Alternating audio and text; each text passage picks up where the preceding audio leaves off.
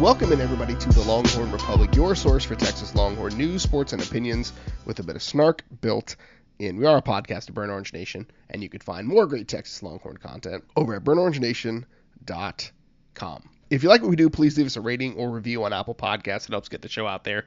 Share this with your friends wherever you found it, whether it was Apple Podcasts, Google Podcasts, Stitcher, TuneIn, Spotify, anywhere where you find fine podcast content. You can find Kyle and myself. Connect with us on social media at Longhorn Pod on Twitter, Facebook, and Instagram, the Longhorn Republic, or shoot us an email, longhornrepublicpod@gmail.com. My name is Gerald Goodrich. I'm your host this week, like I am every week, and I'm joined by a man who is once again having to reconcile with his fear of the color purple. Kyle Carpenter. Kyle, how are you? Oh, back-to-back purples is always tough, but it is a nice salve when you bring on your friends, right? It's basically we have a podcast as an excuse like 12 to 20 times a year to bring on people who are awesome and make our podcast equally as awesome. So we're excited. We're talking TCU today. I am generally very well. Got to go to Austin last weekend, back in Houston, hanging out, and this week's flying by. I can't believe we're already in the approachable number days of football and actually real sports, right? We have soccer before football, so Texas sports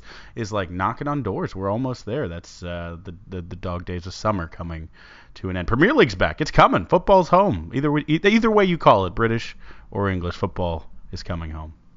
Much like the Directors' Cup, the women bring in the sporting season, and they also bring home the sporting trophies. So we're excited to see soccer and volleyball spark up here quickly. But we've still got some football to preview. We've got TCU this week. We're excited to have our friend Melissa Triebwasser of Frogs Today on with us. We've got some BOL, exciting recruiting news, and some Longhorns in the league getting paid. So we'll talk about that, and obviously we'll close the show out with some Godzillatron. Believe it or not, we are 23 days away from Texas kickoff. We are in running back numbers now. We've been kind of chronicling it by the position groups, and it feels good to be that close to it. So it's game 10, week 11 for the Longhorns, and we've got one of our favorites of the show, Melissa Triebwasser of Frogs Today, new outlet to talk about. Yeah. Excited to have her on the show. Melissa, how are you doing? I am doing outstanding. Like you said, I mean, we've got actual football things to talk about right now with camps going on and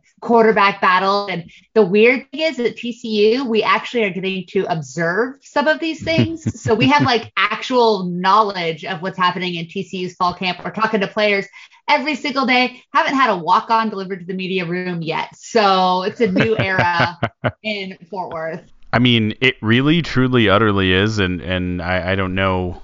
We feel weird. I'm sure you feel weird. We'll talk about who isn't there, but the things. Yeah, they'll come up. But it has to be a little bit exciting, right? It's a new era. It's a new era, right? Is that a fair thing to say? Well, I think that we haven't experienced change around TCU since in over 20 years, right? Not since Dennis Franchione kind of handed the keys to Gary Patterson. And even then it wasn't a new regime because he was on staff. So right. For the first time in my experience as a TCU fan and for the first time since TCU students were born, there is somebody new, which is automatically going to infuse new energy into the program. And then when you have somebody like Sonny Dykes, who is so open and outward facing and media friendly and fan friendly and so player focused, it's really changed the whole feeling around practices in the facility. But it's also, he hasn't lost a game yet. So there's no reason but just to have hope and excitement and enthusiasm over what happens. And then we'll see how long that lasts when September 2nd hits. So let's camp out there for a second. Like, he came over from SMU, rival across town. Like, what's that transition been like for TCU fans? And like, has it been weird? Has it like dating, your friend's ex or something? Like, what's going on? Well, let me tell you that the SMU fans are, as the kids say, big mad. The TCU fans are kind of just like, yeah, of course we took your good thing because that's just what we do, or TCU, right? So, I mean, there's this weird sense of entitlement between the two schools, neither of which currently either has earned, because if you look at SMU, like, I'm gonna go ahead and just piss off Iowa State fans just right away. It's looking at the Matt Campbell era, it's like looking at the Sonny Dykes era. When you look at it in a finite look, right, and close and from right within it, you go, man, this is the best era of this program's history and SMU's and since in 40 years, and Iowa State's really ever. And then if you look at it like in the macro, you're like, but their best season was how many wins, and they lost to who? And so and I love you guys, Iowa State. I still believe in you, Levi. You didn't hear this, but it's, so I think for TCU and SMU right now in the micro, you look at it, you're like, neither one of these programs has done anything really all that impressive. Sonny Dykes lost more important games than he won at SMU, but that's also with the limited resources, limited facilities, the limited fan interest. And so I think for TCU fans, it's like, yeah, we took your coach and all of your top assistants, and now we're going to give him the resources that TCU has, the facilities that TCU has, the money that TCU has, and put him in a Power 5 conference, and he's only going to get better, right? Like that's kind of the hope. And that being said, we saw him at a Power 5 school, albeit Cal, which is barely fielding anything resembling an athletics program, let alone a football program right now. And so I think that we're kind of hoping that he can take what he built at SMU and expand on it with having more ability to recruit at a higher level by playing at a Power 5 conference and being in a school that is really willing to put its muscle and its money behind the football program. I feel like this definitely takes the rivalry up, which is already great. Like, one of the best named rivalry trophies. It's local, but I feel like, because like you said, it's been a slightly different era where one team over the past 20 years has been up and one probably isn't from their glory days of the 80s. But I think that do you know who my dad is bowl it's informally known in the Dallas area is actually going to be pretty fun for seasons to come. I think and you tell me if this is correct. No matter what happens with the Big 12, it's going to be like a few years of really intense rivalry. You'll still have all the Big 12 hate, no matter how people come and go. But is that gonna be the game of the season going forward? I mean, I think if you look at this year in particular, I mean, TCU has lost to SMU at home the last two times these teams have played, having not lost to them 2 times in a row in the entire Gary Patterson era, I'm pretty sure. And not really lost to them. I think we lost them like 3 times in all of Gary Patterson's time before those 2 years. So they can hold that over the head, and they beat us. And while both games were close, SMU jumped out to huge leads early, and TCU had no answer defensively for what Sonny Dykes' offense was doing. And so then you take that. So the fact that we're 0-2 in the last 2 years, then you add in the whole, did someone hurt Jerry Kill or not? Right. Non-controversy, which I mean, honestly, if you look at it, was really the beginning of the end for Gary Patterson's time at TCU. I mean, that is when people started going, something's not right here. This might be time for a change. And that kind of started that whole thing. And then you also remember that Sonny Dykes was on staff at TCU and is a good friend of Gary Patterson's in 2017. And now Sonny Dykes has left town to go across town to TCU and, kind of stuck his wanted guy, and Rhett Lashley, kind of gave him the reins. And so I think that the players really don't like each other. A lot of the recruits came over with him. You have a couple of kids that transferred from SMU. You have a coaching staff that probably legitimately has real love for each other. And you have a fan base, both of whom have spent time being, I hate this phrase, but I'm going to use it because it's apropos, little brother, of the Metroplex over the course of the last 40 years, because SMU was up and TCU was down and both were cheating, and SMU was really, really good at it and TCU was really, really incompetent at it. And then TCU gets the invite and SMU gets left out, and then the Big 12 expands and TCU goes, no, ponies, you're not coming into our party, and then SMU is also just SMU. And so I think it's going to be really fun. And I was looking ahead at the schedule with some friends, and I started to realize when you look at the slate for week 3 and you look at who will have already gotten game day and who's playing on that weekend, all of a sudden it feels like if both of those teams come out strong, you might have a game day game in Dallas on top of that. Mm-hmm. I mean, I was supposed to go to a play with my mom that night in California, and I'm about to be like, Jeannie, I am so sorry, man, but I am not. Come from away looks fantastic. I'm sure it's going to be great. Invite a friend. I'm going to Dallas. This is a thing that's going to have to happen. I love it. So let's shift to the football, right? Because it feels like we're weeks away. So it's a bit of a mindset shift for TCU. Patterson is obviously the defensive-minded coach. Sonny Dykes more of kind of the offensive background. So there's going to be a shift there. TCU bringing back, I think, 86% of their offensive production from a year ago. So it's probably going to be a more up-tempo, more modern style of offense with guys like Max Duggan, Quentin Johnston out there. Like, what do you all expect from the TCU offense in 2022 and beyond? Well, to pull a page from the Gary Patterson playbook, I'm going to say that on the bright side, like 86% of your starting production and your production in general is coming back. On the bad side, 86% of the guys that didn't do a whole lot a year ago are coming back. And so that's going to be really interesting. But I think when you look, and I love what Dykes had to say at Media Days, how he had come to TCU in 2017 as an analyst because he wanted to learn from somebody that did things completely different than him, from somebody who was really focused on the defense, to see how he managed that side of the ball, how he managed the program as a whole. And it was a really polar opposite in almost every way. And I think Jeremiah Donati was so smart to go in the opposite direction. If they had tried to hire someone who was defensive focused and asked them to follow a legend like Gary Patterson, it would have set them up for failure. And so bringing in somebody who could not be more different in really every aspect of how he manages the program, both on and off the field, was the right choice, I think, for Donati and TCU. That being said, we have not had an offensive focused coach in so long. We haven't had a team that was offense first really since 2014, and 2015 would have carried that on had it not been for the injuries. But you are looking at a completely new feeling around the way that offense plays. From the first snap of the first practice last week, everybody was just shocked and awe of tempo and how fast the offense was playing. And the offense really came out and won the first couple of days of camp because the defense, is talented as it may end up ultimately being, was on their heels because they had never seen anything like this from a TCU offense. These kids were in diapers the last time TCU offense was scoring 40 points a game. So I think that when you look at the talent, when you look at the skill position players, I mean, you mentioned Quentin Johnston.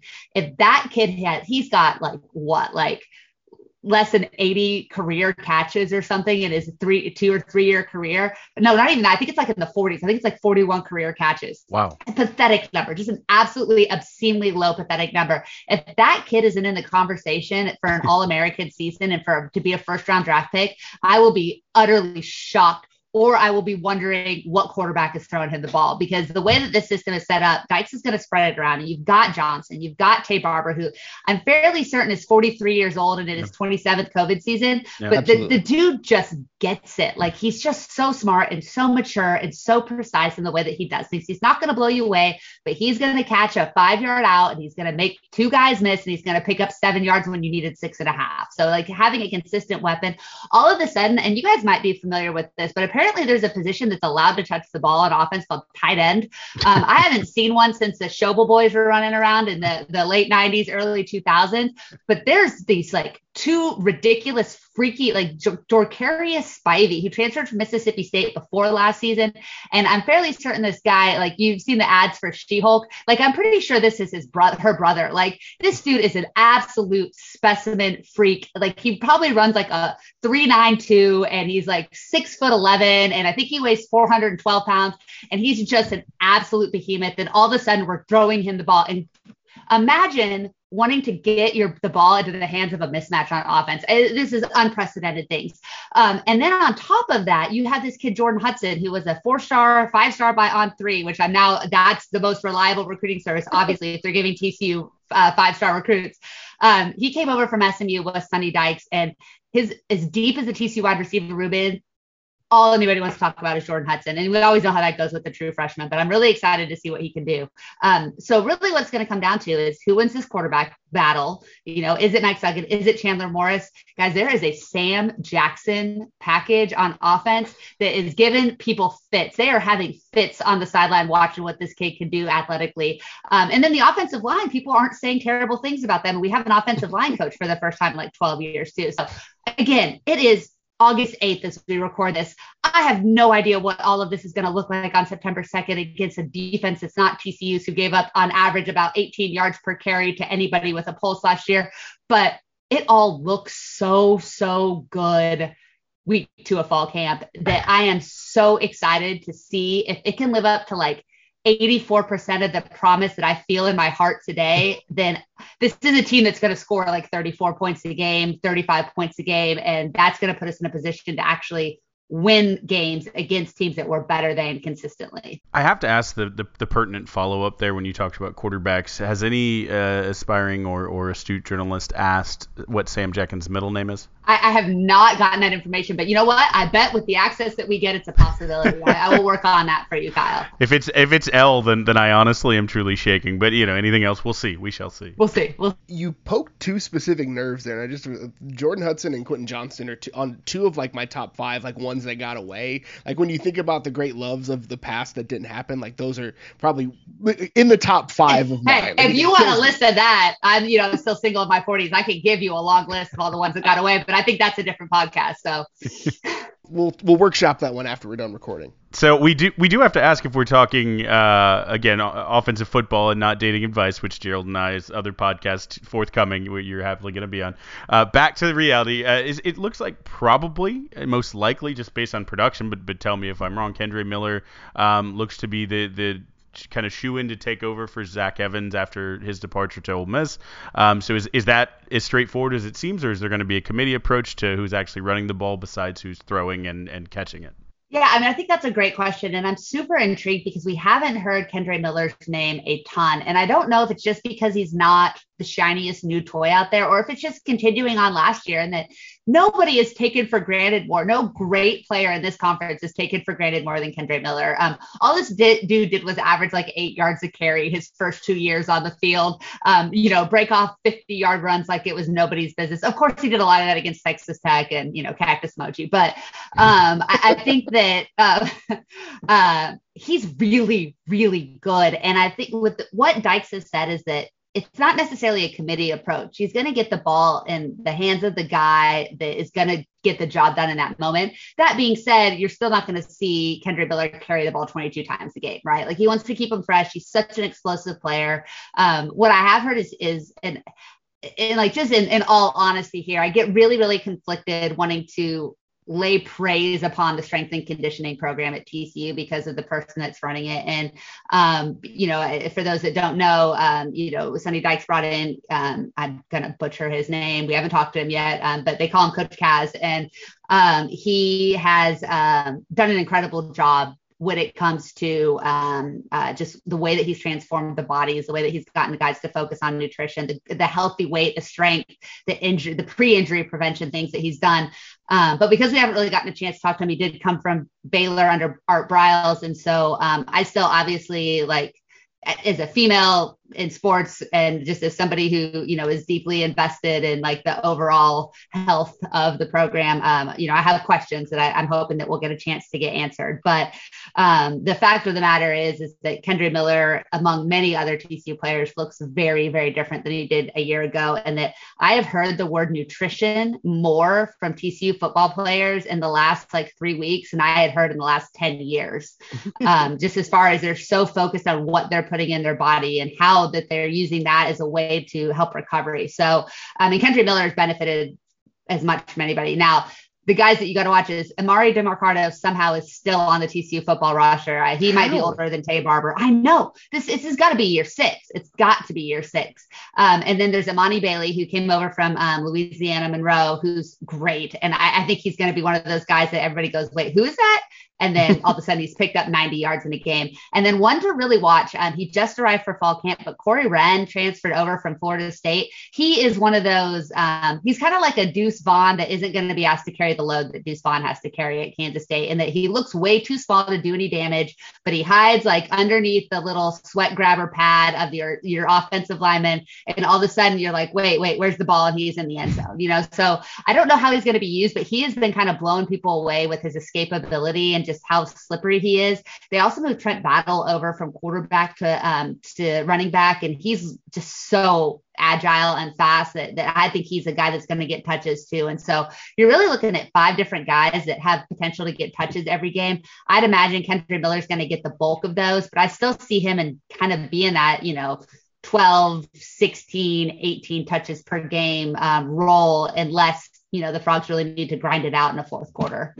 We've been in a grinded out game recently between Texas and TCU, and that was a laundry game. God, that game was awful.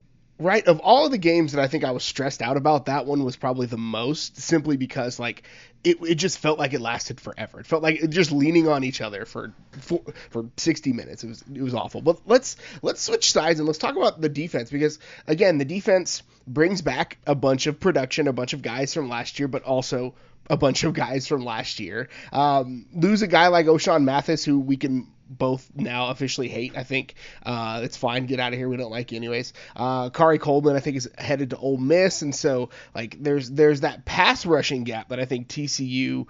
That's the thing that has always given me nightmares the most about TCU. It's like who's going to be the person to step? Because there's always somebody. There's always some swamp monster at TCU that's going to come off the edge and is going to just haunt my dreams and make things go terribly. Like, who should we be looking out for on the edge? So it's going to be interesting because, TCU moves from an even front to an odd front this year with Joe Gillespie and gets away from the 4-2-5 that's kind of defined the TCU defense over the last 2 decades into a 3-3-5. And so I think it's going to be, and the pass rush that has always been so good was so just inept the last 2 or 3 seasons. After setting records for sacks in a season, TCU was at the bottom of the barrel, and I think outside the top 100 in total sacks each of the last 2 years. It was just not a pretty scene. And if you can't get pressure on the quarterback, I don't care how good Travius Hodges-Tomlinson is, they're going to give up yards. And then you also saw literally players were going over 200 yards per game against the Gary Patterson defense, which I think had happened one time in history and happened like 5 times last year. So it all starts with getting pressure in the back and making teams think about what they want to run. And so that's probably the biggest question mark on the defensive side of the ball coming into camp, and probably the biggest question mark before game 1. That being said, I'm really intrigued to see what Dylan Horton becomes. He is just he is one of those freak monster, crazy athletic people that just looks like he should get a sack just by looking at the quarterback, like with ill intent. Like I would just fall down if he looked at me that way. He looked physically imposing next to O'Shawn Mathis last year, but he just really hasn't delivered on his promise. And what I'm excited to see is this Joe Gillespie defense. Gary Patterson is so cerebral, and his defense was so cerebral and required so much understanding of everybody's role. I think that what Gillespie is doing is he's saying, hey, you're really good at this, go do that. And if everybody else does what they're really, really good at, then something good is probably going to happen. And you're going to give up some chunk plays. He gave up chunk plays, he's given up chunk plays against bad teams. So he's going to give up chunk plays against good teams. But what you're hoping is that you could do more good than harm over the course of 60 minutes. So I think that what we're really going to see, predicate how successful the edge rushers are, because there is not a ton of understood talent at that position right now. It's Horton, it's Cole Ellison. It's a couple of guys that have been around and haven't done a whole lot. But if the nose tackle position gets solidified and they can eat up space in the middle, then I think we could see, a breakout player on the edge. And what I'm really interested to see is everybody keeps waiting for Sony Misi to give up the starting position, but through 15 practices in the spring and 6 practices in the fall, he's still the one. The kid to watch out for, though, is the one behind him, Demonic Williams, who was a late signing out of Southern California, who's a true freshman that is just an absolute beast of a kid. And he's gotten into the second he's running with the 2s, but he's really pushing Misi to see if he's going to play, and he's going to do damage. What was that first name? Was that Demonic? But Damonic or Demonic, Damonic. Yeah. At least it's demon. Not. Okay. Yeah, I had to check that. Okay. Fair enough. I'm pretty sure we'll be calling him the demon or something. Hopefully. No, built-in nickname comes promise. with him. Yeah. No. Just had to clarify real quick. All right. So here's the thing. We could go position by position with you and have a 3-hour podcast. And honestly, I would love to. But I also have to kind of think on the macro, right? We know that this is a transition year for a few teams in the Big 12. It's a transition year, obviously, for TCU, but there is a lot coming back. When you look at 2022, it's a bit weird compared to some others. How are you measuring success? Is it pure, it has to hit this win number? Is it show improvement in these parts? Is it hit a bowl? What does a successful season ultimately look like when you look back?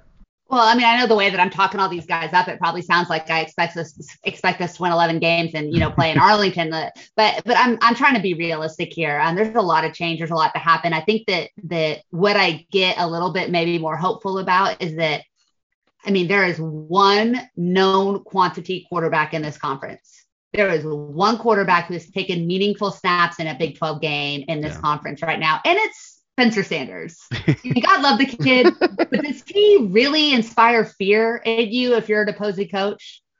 No, like he's going to have some really good games. He's going to do some really good things. And then he's going to throw the second dumbest interception of the season. And so I think that because it's again, I got to channel my Gary. You know who he is. So you know who he is. And I think that because there's so much just uncertainty, and you can look at, Oklahoma, who has not experienced this kind of offseason turmoil in ever. Yeah. When Bob stepped down, it was Lincoln, and everybody was kind of like, well, he's young, but like he was kind of a prodigy, and we knew. And now all of a sudden, I don't know what happened in that locker room, but I guarantee we did not get the full story Sunday night. So, right. So all of a sudden they seem vulnerable. I think that, like, not to reverse jinx you guys, but like if Texas can't win the Big 12 this year, are they going to win it before they leave for the SEC? No, probably not. Right. Like this is it. Like it's all set up for Texas to be the top team. I know Baylor got the votes, and they are scary because Dave Aranda is really, really good, but they lost a lot last year. And I don't think people are really given enough credit. They're locked in the trenches on both sides of the ball, but they lost a lot of offensive skill talent and defensive positional talent. So it's as wide open as possible. That being said, I'm going to be really happy if we win 7 games and we go to a bowl and win. And I think 6.5 is the over under that's been set. And, curse Phillip at the 10-12 because he thinks TCU is going to fall under that. But I think getting to a bowl game, winning a bowl game, you gotta go on the road and beat either Baylor or Texas to really feel really good about your season.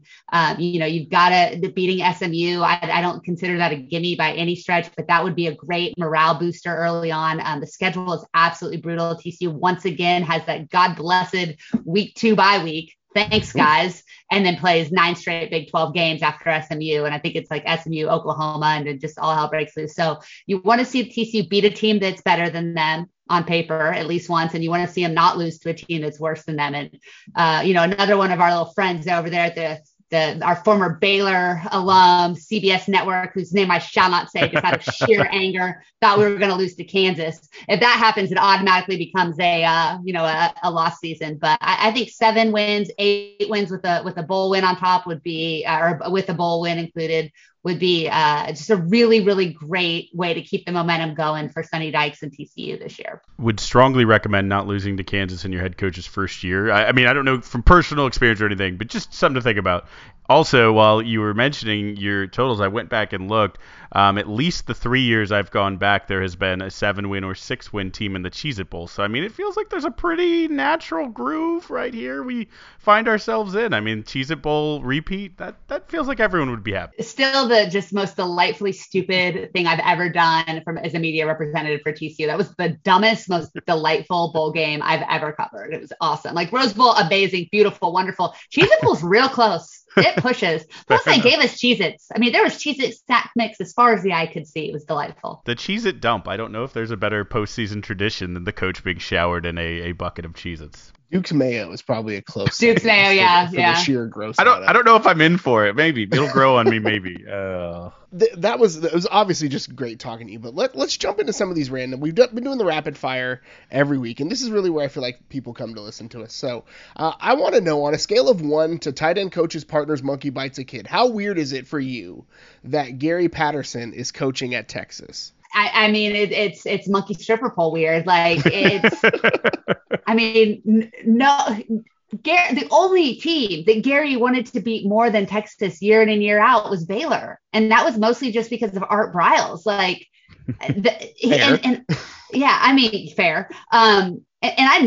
I feel like if you've spent time as a media member, Gary in a way that most fans know Gary, and even the most donors know Gary, because you've gotten yelled at with a 2 a.m. DM, over something that you wrote about Jared Anderson. Like, it's a thing that's happened if you spent any time covering, and he might actually listen to this now. So love you, Gary.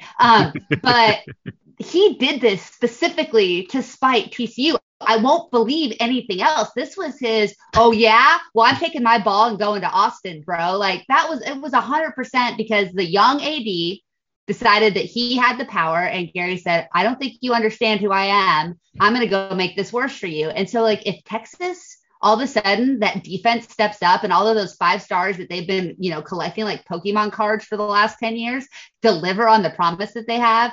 And Sark looks like a genius once again. Amazing. What's more likely to happen is Texas drops a game they shouldn't drop. The defense looks good and the offense fumbles it away. And all of a sudden, Gary Patterson is interim head coach come like October 31st. I'm just putting that out into the ethos because this dude, like, again, greatest thing that ever happened to TCU athletics, changed the course of the university as a whole. I will be eternally grateful. But if you don't think he's in there with his big wooden spoon and stirring stuff up. The likeliest of candidates to me is the defensive coordinator sliding, because fans have already fired Pete Kwiatkowski on the message boards. Like, so that, it's like, gone by September, like.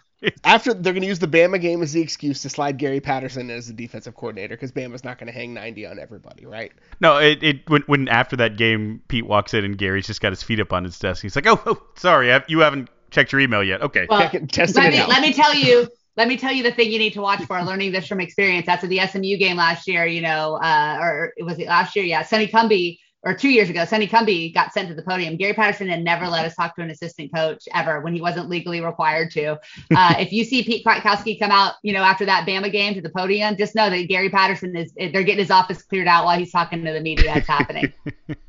I hope that the scenario doesn't happen, because I think PK is a really nice guy. I never thought about the Jeremiah Donati and Crystal Conti subplot necessarily of this all, but you've offered some interesting wrinkles, so I like that. I'm stewing on it now. So let's keep it GP for just a second. This summer, he released what I believe is his 3rd officially released song, The Day I Walk Away. I know you are a Gary Patterson scholar when it comes to all things musical, so go ahead and give us a ranking of his 3 songs, best to still darn good to, man, that's also good, but we have a hierarchy here. See, I'm gonna give you an out in case he does listen. They're all great, Gary. Here's the deal. Game On should have never been released. Game On is bad. Like, it is not good. And again, like, I think that I don't want to be unfair to him, but that was like every terrible country song that comes out when somebody is just like, hey, I've got the 3 best songs from my album out on single, but I think I want to just make a little money grab here and see if anyone notices that this is trash. To me, that was kind of Game On. Like, he started so strong with Take a Step Back. That's my number 1. I think it's a total banger. I won't hear otherwise. If it's not played in Austin every time TCU fall starts, then what are we even doing? What are we even doing here? So, yeah, I mean, so just I'm throwing out ideas, Kate and Hyde. I know that dude is still down there doing amazing things. So, but that's number 1. Take a Step Back's number 1. The Day I Walk Away is a solid number 2. I'm a little bitter about that one, because like that I know when that day should have been. It's a breakup song for sure. Yeah. You broke up with us, but then you immediately went and dated the guy that was like, cheating on us on the side all the time anyway. So, yeah. But Game On is just not. It's not the one. It's not the move.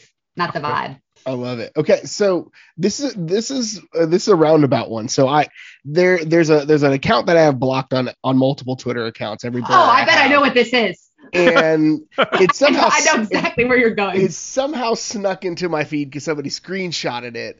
But there was a controversial running back ranking for all time with TCU, and I was like, it's just typical of this guy making bad lists for negative interactions. But then come to find out, a young TCU writer who will not be named here was the one that made the call. So I need you to, 1, set the record straight, and 2, like, can you guarantee us that you're going to educate this young man on like what actually is at TCU? So here's the thing, is that number 1 normally is a woman in sports who, just has to deal with all the aspects of being a female covering athletics. I would say, don't assume it's a man, but in this instance, it's so idiotic. It had to be a man that made that account. So you can absolutely refer to that should not be named as he. Here's the thing is that the youth of today, and again, as a high school educator, someone who spends a lot of time around young people, they have no perspective for the big picture. Well, I'm a big believer, and I use this a lot, when talking about Texas, and that we can't live in the past, and that we can't rely on our past successes just to assume that we are still great. There is the time to let greatness be great. And LaDainian Tomlinson, Zach Evans, had he played with any level of consistency, and if he had stayed for 4 years at TCU or even 3 years, if he had really tried to create a career there, very well could have left the most talented on-field running back in TCU history. But he didn't do that. And I'm not bitter. I'm glad that he went to Ole Miss. I think that's a better culture fit for him. I think that's a better situation. I think that Lane Kiffin, you can deal with that. That's fine. He's super, super talented. He's a much better kid than he was given credit for. Academically, he handled his business. I have no ill will towards Zach whatsoever. But at the end of the day, I was there. I'm old. I have mentioned how old I am twice on this show, but I was there when LaDainian Tomlinson was playing football, and I know it was the WAC, and I know it was Conference USA, and I know the competition level was different, but I don't think that this young man who shall not be named, who I also is my little brother, and I love this kid with my whole heart, and I'm trying to make him better.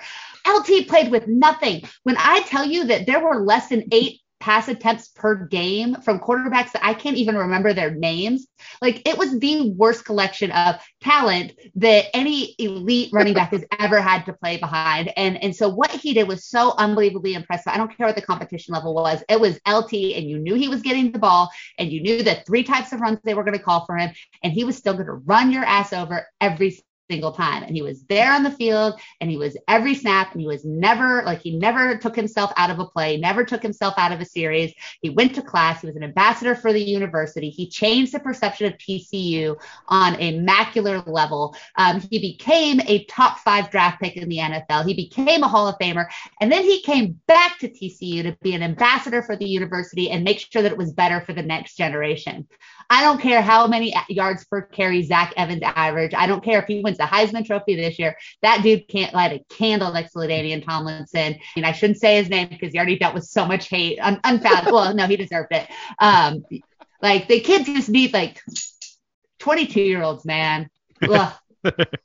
Just the worst, the absolute worst. But he's a great kid, and he knows his stuff, and nobody cares more about doing TCU coverage right more than that kid. But he was dead wrong. And let me tell you, in the group text that he is in with me and Jamie Plunkett and Parker Fleming and Grant McGalliard, we roasted him for a solid 36 hours, which was amazing because he was working at camp and didn't have access to his phone. So he got out on the next Saturday, and he was like, "Oh, this is bad." And I was like, "Yes, sir, it's very bad. Welcome to being a hot take artist. Don't try it again." We all, anyone who's ever had LaDainian Tomlinson on their fantasy team, in those early glory days, knows that he's, the greatest of all time. Love that guy. Great human. It seems that way, right? And not only that, he also brought family members who are potentially going to the ship and taking TCU there as well. So Here's where I think I'll close this, because I don't just want to talk about my fantasy team, and I don't just want to roast the Gen Z, because I think they're actually all right. Besides their music and lack of sports takes older than. Wait, no. I'm saying that I've had people who say no, Young Dirk's a better rapper than Tupac, or just these takes that are just ridiculous. But I think the kids are all right. So I don't want to go too hard on them. So let's end it here. You already talked about SMU really coming in, the hate being ratcheted up lately, but then we heard a mention of in Patterson's day, and I think our modern TCU, you hate Baylor. So who, let me phrase it this way, sucks less out of Baylor or SMU if you had to pick? Who's the lesser of those evils? It would have been such an easy runaway Baylor not that long ago. It would have been so easy. Here's the thing. Baylor needs to stop hiring eminently likable dudes to lead their football program. Agreed. Just the freaking worst. And here's the other thing. I need to stop liking Baylor people on Twitter. The Baylor community as a whole needs to give a big shout out to a couple of those and let our lovable idiots at our daily, the between two bears, love them. But they're they are one of the few programs that's had real actual success in football, basketball, and not immediately become completely and totally unlikable. Now they burgeon really close to it. They get real close to it sometimes, but like compare them to, and again, sorry, Levi, compare them to Iowa State and their one Fiesta Bowl, and compare them to Texas Tech and their one, championship. And all those people just acted like everybody else fell down at their feet and should worship them. Baylor had, quite possibly one of the greatest athletic years of any school. What was that, 21, 22? Just women's national championship, men's national championship, football played in a New Year's. Just an unbelievable run. And I didn't want to burn the school down more than I already would have. SMU, on the other hand, does absolutely nothing for 20 years, beats the two worst TCU teams since 1997, and acts like we owe them. And then we take their coach, and the crying and the whining and the ripping of garments and the gnashing of teeth that happened on Twitter over a guy that they this is like the OU, like the Lincoln Riley thing. All of a sudden, he wasn't that good. That's what SMU did. It was, I can't believe you left us. You let us down. Why? I thought you really loved us. It was the neediest, broken relationship. And then it was, well, no, he's not that good anyways. Right. Wait, we'd rather have Rhett Lashley. And OU's been saying that about Lincoln, and I think they would do anything right now to have Lincoln and his burn ass brisket back in Norman right now. But that's a whole other story. So I think SMU's just so annoying. Do something that matters, and then come at me. I'm totally fine. I can't stand next to Baylor and say do something. They've done it. They have nailed back-to-back head coaching hires. They got rid of their awful women's basketball coach, great coach, person I cannot stand. They got rid of her and have a very likable person in her place. They do. The baseball program made a really oh, that's really sweet hire, but they're not even a threat, so I don't even care about them. But he seems like a really nice dude. They've just done a lot of things right. I still want to destroy them and make them weep. and beating them last year and ruining any hope they had of making the college football playoffs was 100% the best moment of that athletic season for me in any sport, despite the fact that baseball was really good. So I still want their failure, but I don't hate them while I'm wishing them ill. I actually I'm okay with them. We're cool. We're cool. Plus, so many of my students are going to Baylor. It's really hard. I've really let myself down as an educator. I've publicly said that if Dave Aranda was at any other school, I would be his biggest advocate. But I'm tired of Baylor making competent coaches. Well, right. It sucks. But on that note, Melissa, this has been an incredible pleasure for Kyle and I. If folks want more of what you got to offer, where can they find you on the internet? Yeah, you can find me at the Coach Melissa on Twitter and at Frogs Today. And guys, again, with this access that we have, it's unbelievable the cool stuff we're getting to do. We are doing a daily show on Frogs Today on YouTube that is just an unbelievable thing. And then we have the big show every week. I usually appear weekly or every other week. We've got a lot of new cool stuff launching. For those that are just interested in college football, we just launched a documentary on Dennis Franchione.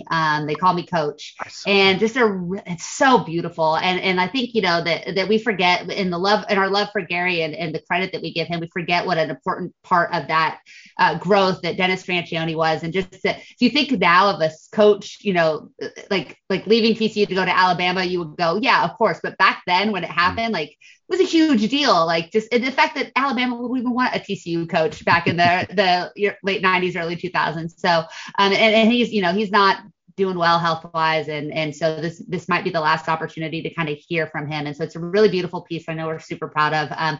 We're doing some student-led podcasts that are really, really awesome. And just giving a lot of places for student voice and advocacy and opportunity for these men and women to tell their own stories. And it's a really cool thing that I'm super grateful to be a part of. Well, Melissa, thank you again for checking us, being a part of it, and thanks for all the awesome work you all are doing over at Frogs Today. Hey, you guys know I always look forward to this and the opportunity to chat with you guys. Some of the best Texas. We didn't talk about where Texas ranks on my hatred level, but I couldn't say a mean thing about this. I was afraid to ask. Yeah, I was afraid to ask just in case because I want to preserve this. I never want to actually resent. Yeah. Yeah. I mean, we're gonna have to think of a way to continue this when you leave us for the SEC. We'll get to that next episode, but we'll find an excuse. We'll find a way. Absolutely, we will. One of the best people in college football, college sports generally, Melissa Triebwasser. Always a pleasure. All right, Jared, let's start a little burnt orange lenses. We take a look at the world through our beautifully orange-hued glasses and start with a commitment, a big one. One that is a position that when you commit at Texas, everyone instantly will know your name for at least 4 years, but probably 40. No pressure, kid, but a pretty big commit. Cedric Baxter out of Florida committing to Texas, anywhere from the number 1 to number 4 running back, basically across the sites. And the composite, I think, is a top 50 overall player in the country. Just Gerald, again, we have a good stable, but that's a pipeline that at Texas should never have an excuse to run dry. Is Cedric Baxter as good as it seems? Should fans be in about 2 years ready to buy his jersey? I mean, yeah, I'm ready to buy his jersey now. Especially once that ink dries in December, I might buy a high school jersey from him because I don't know if it's legal in Florida yet, but I'll cash app him something. But no, like when Ruben Owens committed to Louisville, there was like, oh, Texas can flip him, and A&M might still try to flip him. Let's see if they've got the Bitcoin back up, but it seems like Texas cooled on Ruben Owens because Cedric Baxter, this kid out of Florida that nobody thought was going to leave the state. I remember mentioning him to our recruiting guy, Daniel Sehorn, months ago. And Sehorn was like, nah, he's not going to leave Florida. And then Arch commits, and all of a sudden the Baxter to Texas talk is real. But, he has a shot to be the number 1 player in the number 1 running back in the country.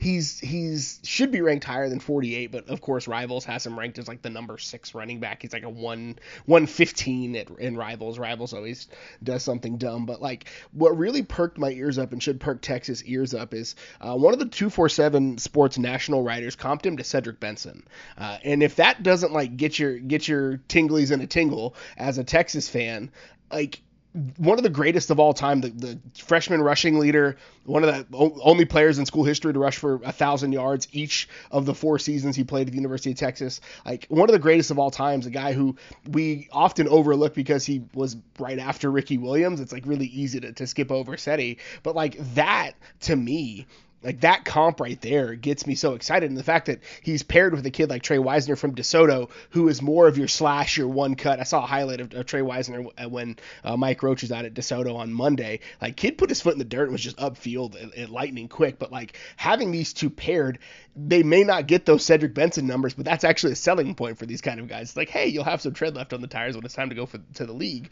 And so pairing him with a guy like Wisner, especially when, Ruben Owens is doing his own thing, like that's a huge win for Texas. And I'm so excited for this kid. If it sticks and he makes it through December, I'm very excited to have him on campus. I love it. Cedric B. running back with dreadlocks. So, I mean, I'm just saying it's the stars are aligned there. I think Andrew Ivins, who's a really plugged-in Florida recruiting guy, called him the number 1 lock for the number 1 running back in the country. So, again, we'll see how the senior season goes, but it seems like all directions point towards excitement and a really good one coming to the 40 acres. So, very excited for good news. Keeping it football. A guy who's already come through the 40 acres and then just continued to dominate at the next level. I was having a conversation the other day about, with Earl Thomas kind of being at the end of his career, who is the most marquee name brand Texas player. And I just immediately thought skill position, and I was corrected by my buddy Verbit, who instantly said Justin Tucker. And I was like, well, yeah, you're absolutely right. He's not only the best at his position, obviously, he's the best to ever do it, all-time record holder with a 91.1 career field goal percentage, also set the NFL record last year when he hit a 66-yarder. And I'm not saying it specifically because of that, but the 33-year-old with 2 years already left on his contract just got paid, Gerald, becoming the highest-paid kicker in NFL history. How you feeling about Jay Tuck just getting the bag? I mean, he deserves it. I mean, he is Automatic, he is the leg, he is Aggie's Bane, like whatever you want to call him. Well deserved. He's halfway to catching Phil Dawson's 20-year NFL career, and I think if again, records are what they are, but if he can, stay at 80% of this production, for another 5-10 years, again, he will go down as potentially one of the greatest, if not the greatest kicker in NFL history. And he's again, all with the same team. The Ravens are going to keep him around as long as he's doing Justin Tucker things. He may not be kicking 66-yarders in another 5 years or so, but again, he's a guy that takes care of his body. He's also an opera singer, which is dope. So, well-deserved. A kid from Westlake definitely needed this financial bump. So we're excited to see him finally get paid. Finally, that's great. Yeah, 32 for 32 on extra points, 35 for 37 from field goals, both the top of the league. Again, right? He's the career leader. He's still the best currently going. He's the GOAT, man. Good for him. I think he will have a legitimate argument, unless something drastic happens, as one of the, maybe, like in that conversation, for most productive and just straight up best NFL Longhorn of all time. So we'll have to wait and see, but we know at least for the next 6 years, he'll be doing that beautiful, beautiful shade of Ravens purple. Keeping it in the well-known alums in the professional ranks, Kevin Durant. Gerald, do you think, if I ask you today, do you think Kevin Durant will be playing next season for the Brooklyn Nets? No,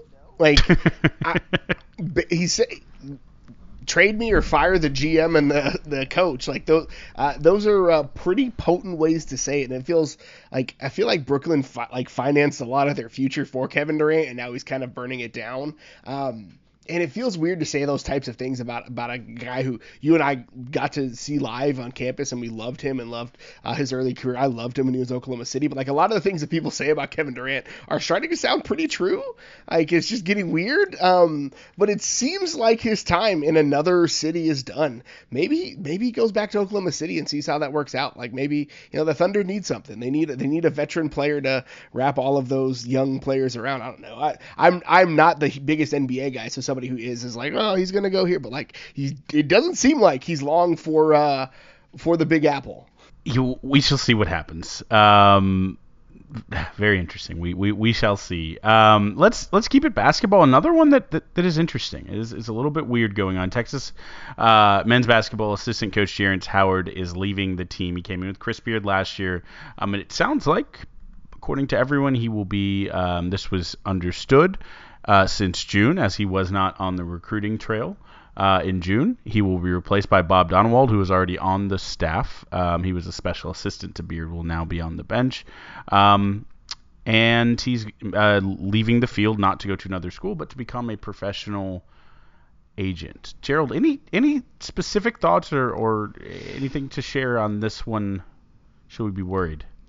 I mean, anything I say, I don't want to speak out of turn, but I guess there's a reason why Jerrance Howard is one of the top recruiters in the nation. One, he's a good recruiter, but there's also probably other things that whatever. And so I wonder if something's coming down the pike, whether it's from his time at Kansas. I hope it's not from something that happened at Texas, but when it's leaving the coaching game, especially as a recruiter, to become an agent, there's a through line there that I can't necessarily put my finger on or can legally say aloud. But it just seems like there might be more to this story as we pull on the thread.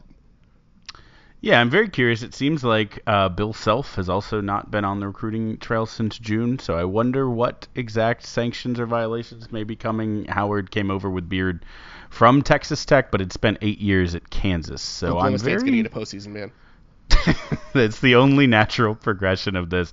I've actually seen, a bit humbling for Kansas basketball fans. I've actually seen a lot of them seem pretty worried viewing Jerrance Howard as maybe the NCAA hammer soon to drop. But anyways, we shall see. More to come, I'm sure, on that. Either way, we wish him well in his future career endeavors. And a former Longhorn coach, also moving into a slightly new and adjacent profession. Gerald, this may have been the weirdest news of the week in my book. Tom Herman accepting a role, it sounds like, to be a broadcaster for CBS. What do you think about Herman's prospects there? we'll just go ahead and say it. Tom Herman was not known as the most likable guy when he was in Austin. That's part of the reason why he's no longer employed at the University of Texas. Brew McCoy has his own faults, but if you've heard the reason why Brew McCoy ended up transferring after about 16 minutes on campus, that you will vibe with what I'm saying here. But like, he's a smart guy, very smart guy, notably smart guy, very sharp football mind. But again, I'm curious what and he's got kind of an on-camera presence, so we'll see if it translates. I wonder if he's going to be a studio guy or a in the booth analyst. You know, CBS is making some big moves right now and trying to outbid ESPN for Big Ten football, so that will be curious to see. Tom Herman, obviously with deep Big Ten roots, so it makes sense in a lot of ways, but again, I'm curious to see what Tom Herman is like with the headset on. One season as the Bears offensive analyst, special projects coach, and now moving here. It's interesting. His first game reportedly will be September 3rd, Conference USA, SMU, and taking on North Texas. So Herman was always good with the Houston market, sometimes struggled with the DF Dub, so he'll get a double dose to start it off. We'll see how he gets to call a Texas-based game, so he should have some interesting insight. Like Mac Brown always had, I recruited that kid, or the interesting insight from Herman in that one. So we shall see. Gerald, let's wrap this one up. Let's go a little Godzillatron. What have you been watching on your giant screen? It was actually a pretty prolific streaming week for me. So one of the best things to come out of TikTok, the app, is that it reminded me that I never watched the show Staged. If you've never heard of it, it was a BBC comedy that they made during like the first COVID lockdown. It was two very famous actor friends, David Tennant and Michael Sheen. They're very good friends, but they basically shot an entire show, like I'll say like 75% via Zoom of them. The premise of the show is they were supposed to do a stage play. They're both actually pretty well-renowned stage actors in Britain. And so they're supposed to do a play with the up-and-coming director, and it obviously got canceled because of COVID. But the director doesn't want to lose having Michael Sheen and David Tennant for like his production, and so he convinces them to practice this play via Zoom. And so a big chunk of it is just Michael Sheen and David Tennant making fun of each other. It is legitimately hilarious. Like, my wife and I are laughing out loud. We're like, oh, don't wake up the kids. We're laughing so loud. Like, it's very, very funny, very British humor. But it's just like, it's the reason it feels like when you and your best friends are sitting in the living room and you just kind of slide into like making fun of each other like you did the last time you were together. That's what that show feels like. Very funny, very witty. I absolutely loved it. I also watched Prey on Hulu. If you haven't heard of it, where have you been? But it's the fifth Predator movie. And it's like the best one since the original. It's really incredible. It's set in 1719, I think. It's basically the Predator comes to Earth for the first time and runs into some Comanche warriors, and it is absolutely incredible. Great action sequences, really cool. The lead is going to be a superstar before you know it. Again, the cast, primarily indigenous people, primarily Native American people playing this Comanche tribe. They actually did an entire dub of the movie in the Comanche language, which I think is super cool. So I absolutely loved that. I would say people are skipping over the fact that Predators, like 7-8-ish years ago, was also good, but like it's definitely the best one since the first one. And then this is not a recommendation, it's just what I watched. I watched The Sandman on Netflix. It is good, but do not watch it. Like, it is disturbing, it is dark, it is creepy and gross and weird. I had to get through it because I was like invested now at this point in the story. Like, how are they going to resolve this? But like, it is not for the faint of heart. I cried once. Like, the last 3 episodes were super creepy, and I'm like, I don't want to be doing this anymore, but I need to get through it. So like, that's a thing I watched too. You're talking to a podcast full of people who voluntarily watch Texas football. So we.